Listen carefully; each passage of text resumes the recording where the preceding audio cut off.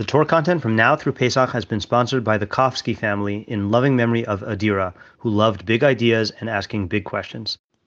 This is Marcus Aurelius, Book 3, Paragraph 2, and I should have mentioned this last time, but apparently this book was written much later in his life, which I guess is indicated by the fact that he talks about old age a lot at the beginning. And also, in contrast to Book 2, this book apparently has a greater unity. I guess like Book 2 can come across as each paragraph was written on its own, to be read in isolation, whereas this one's more of a flowing narrative. So having said that, the last topic he ended off with was old age, and then this is a continuation of that. So he says like this. We must also observe closely points of this kind, that even the secondary effects of nature's processes possess a sort of grace and attraction. To take one instance, bread, when it is being baked, breaks open at some places. Now even these cracks, which in one way contradict the promise of the baker's art, somehow catch the eye and stimulate in a special way our appetite for the food. And again, figs, when fully mature, gape, and in ripe olives their very approach to decay adds a certain beauty of its own to the fruit.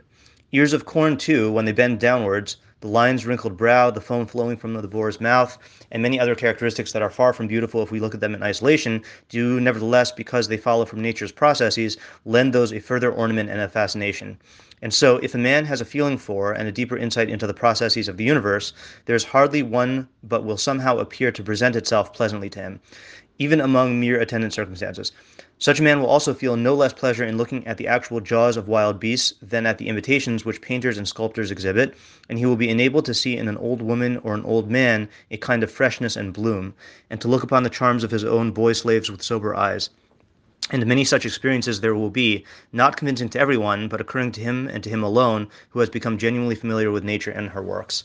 Okay, so this one was a doozy here because I'm going to be kind of all over the place here with my thoughts. So I guess my first thought was that this. Well, first of all, let me talk about the pshat. So the pshat is that when you realize, when your framework is focusing on nature as a whole, so then even things which people regard as ugly or practically like inconvenient, like spoiling figs or like a lion's mouth or old age. So then you'll see a beauty in it. So my first thought was maybe he's talking about the beauty of the fact that this is that the universe was designed with chachma, and that you're appreciating the design of these things within the framework of the systems of nature. But then I realized, no, it sounds much more like he's talking about a sort of like aesthetic beauty. And he references that a lot with that the light somehow catches the eye or stimulates the appetite. And the fact that he goes and talks about how you find the same kind of beauty in artwork, to me, lends itself to the fact that he's talking more aesthetically than in terms of the chachma.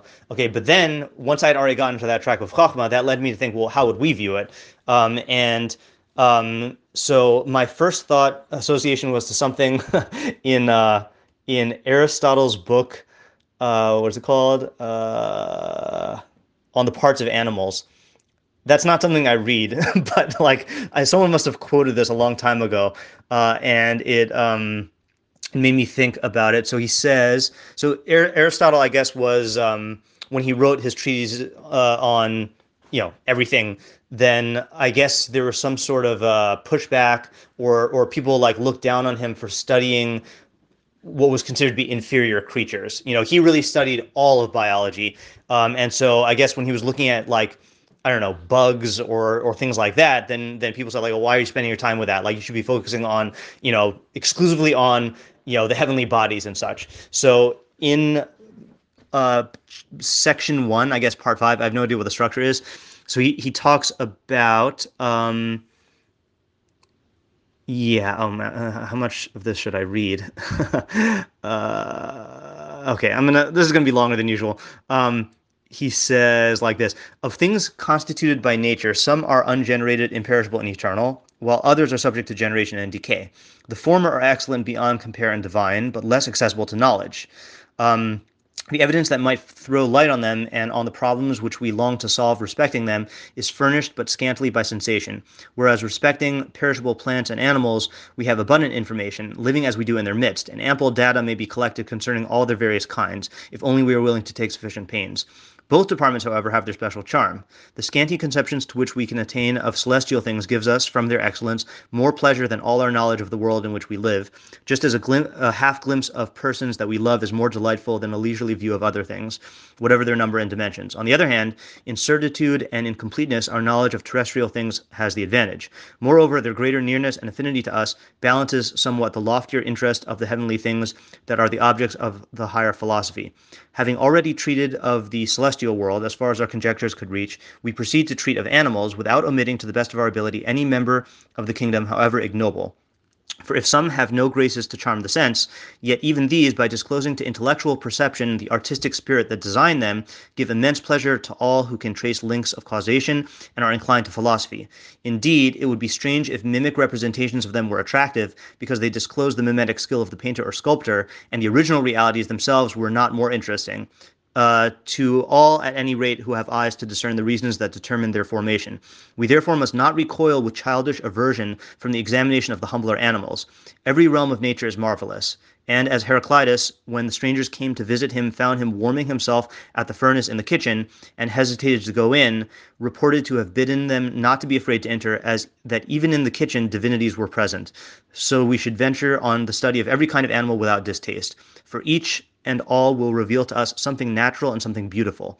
Absence of haphazard and conduciveness of everything to an end are to be found in nature's works in the highest degree, and the resultant end of her generations and combinations is a form of the beautiful. So that is like the Marcus Aurelius, that's like the version of Marcus Aurelius's paragraph that we would agree with, which is that not only is there aesthetic beauty, which Aristotle acknowledges, but there is a tremendous beauty of Chachma that you can appreciate in everything, from the highest eternal aspects, or according to him, eternal aspects of the universe, to the lowliest creatures.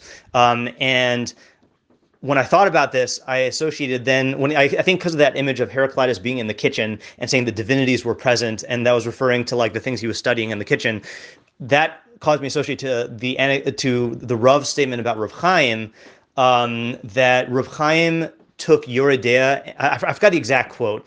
Someone tell me if you know what I'm talking about here, because I don't think I have the Sefer in Far Rockaway. But that Rav Chaim took Yoredea and brought it from the realm of pots and pans to the realm of like Svara and Chachma. I forgot exactly how that concludes, but that reminded me, and that was again talking about the kitchen, that the halachic man sees Chachma everywhere, and this is reinforced by the overlay that Halacha provides on things like pots and pans, So even greater than Aristotle, not only do we study the Chachma in the physical world, but also, in every single aspect of man's world, because of the system of halacha that allows everything to be a platform for conceptual beauty. And then this also caused me to associate to the Richard Feynman poem about wine. You can look it up on YouTube and hear him reading it. I'm not going to read it over here now, but it's a similar point that he makes about how he looks at wine as a scientist and how his artistic friend looks at wine. And then to top it all off, I started this Onkelos discussion group on WhatsApp, and we've been talking about how Onkelos translates Vaychulu Hashmayim Va'aretz V'chol Tzava'am. He translates and then Vaychal Elokim B'yom HaShvi'i. So Vaychulu and Vaychal both are words meaning to complete, but Onkelos translates Vaychulu Hashamayim as Ishtachlalu, and Vaychal as Vashatsi, or something like that. I don't have it in front of me right now. So we're currently discussing like what the implications of that are. So Ishtachlalu means is from the word kalal in Aramaic, which means to crown and to complete. And it's interesting that when he translates Tov Ma'od as referring to how well ordered the creation is, and then when he describes God completing it, he uses a word. Onkelos renders the word for completion not just as finishing the work, but as like finishing it in a crowning splendor type manner, And So that was my final association to this paragraph this morning about the well-orderedness of the world vis-a-vis the chachma of the bore in it, and then also the aesthetic beauty that emerges from that we can appreciate the beauty in every realm of creation. Okay, sorry for how long that was.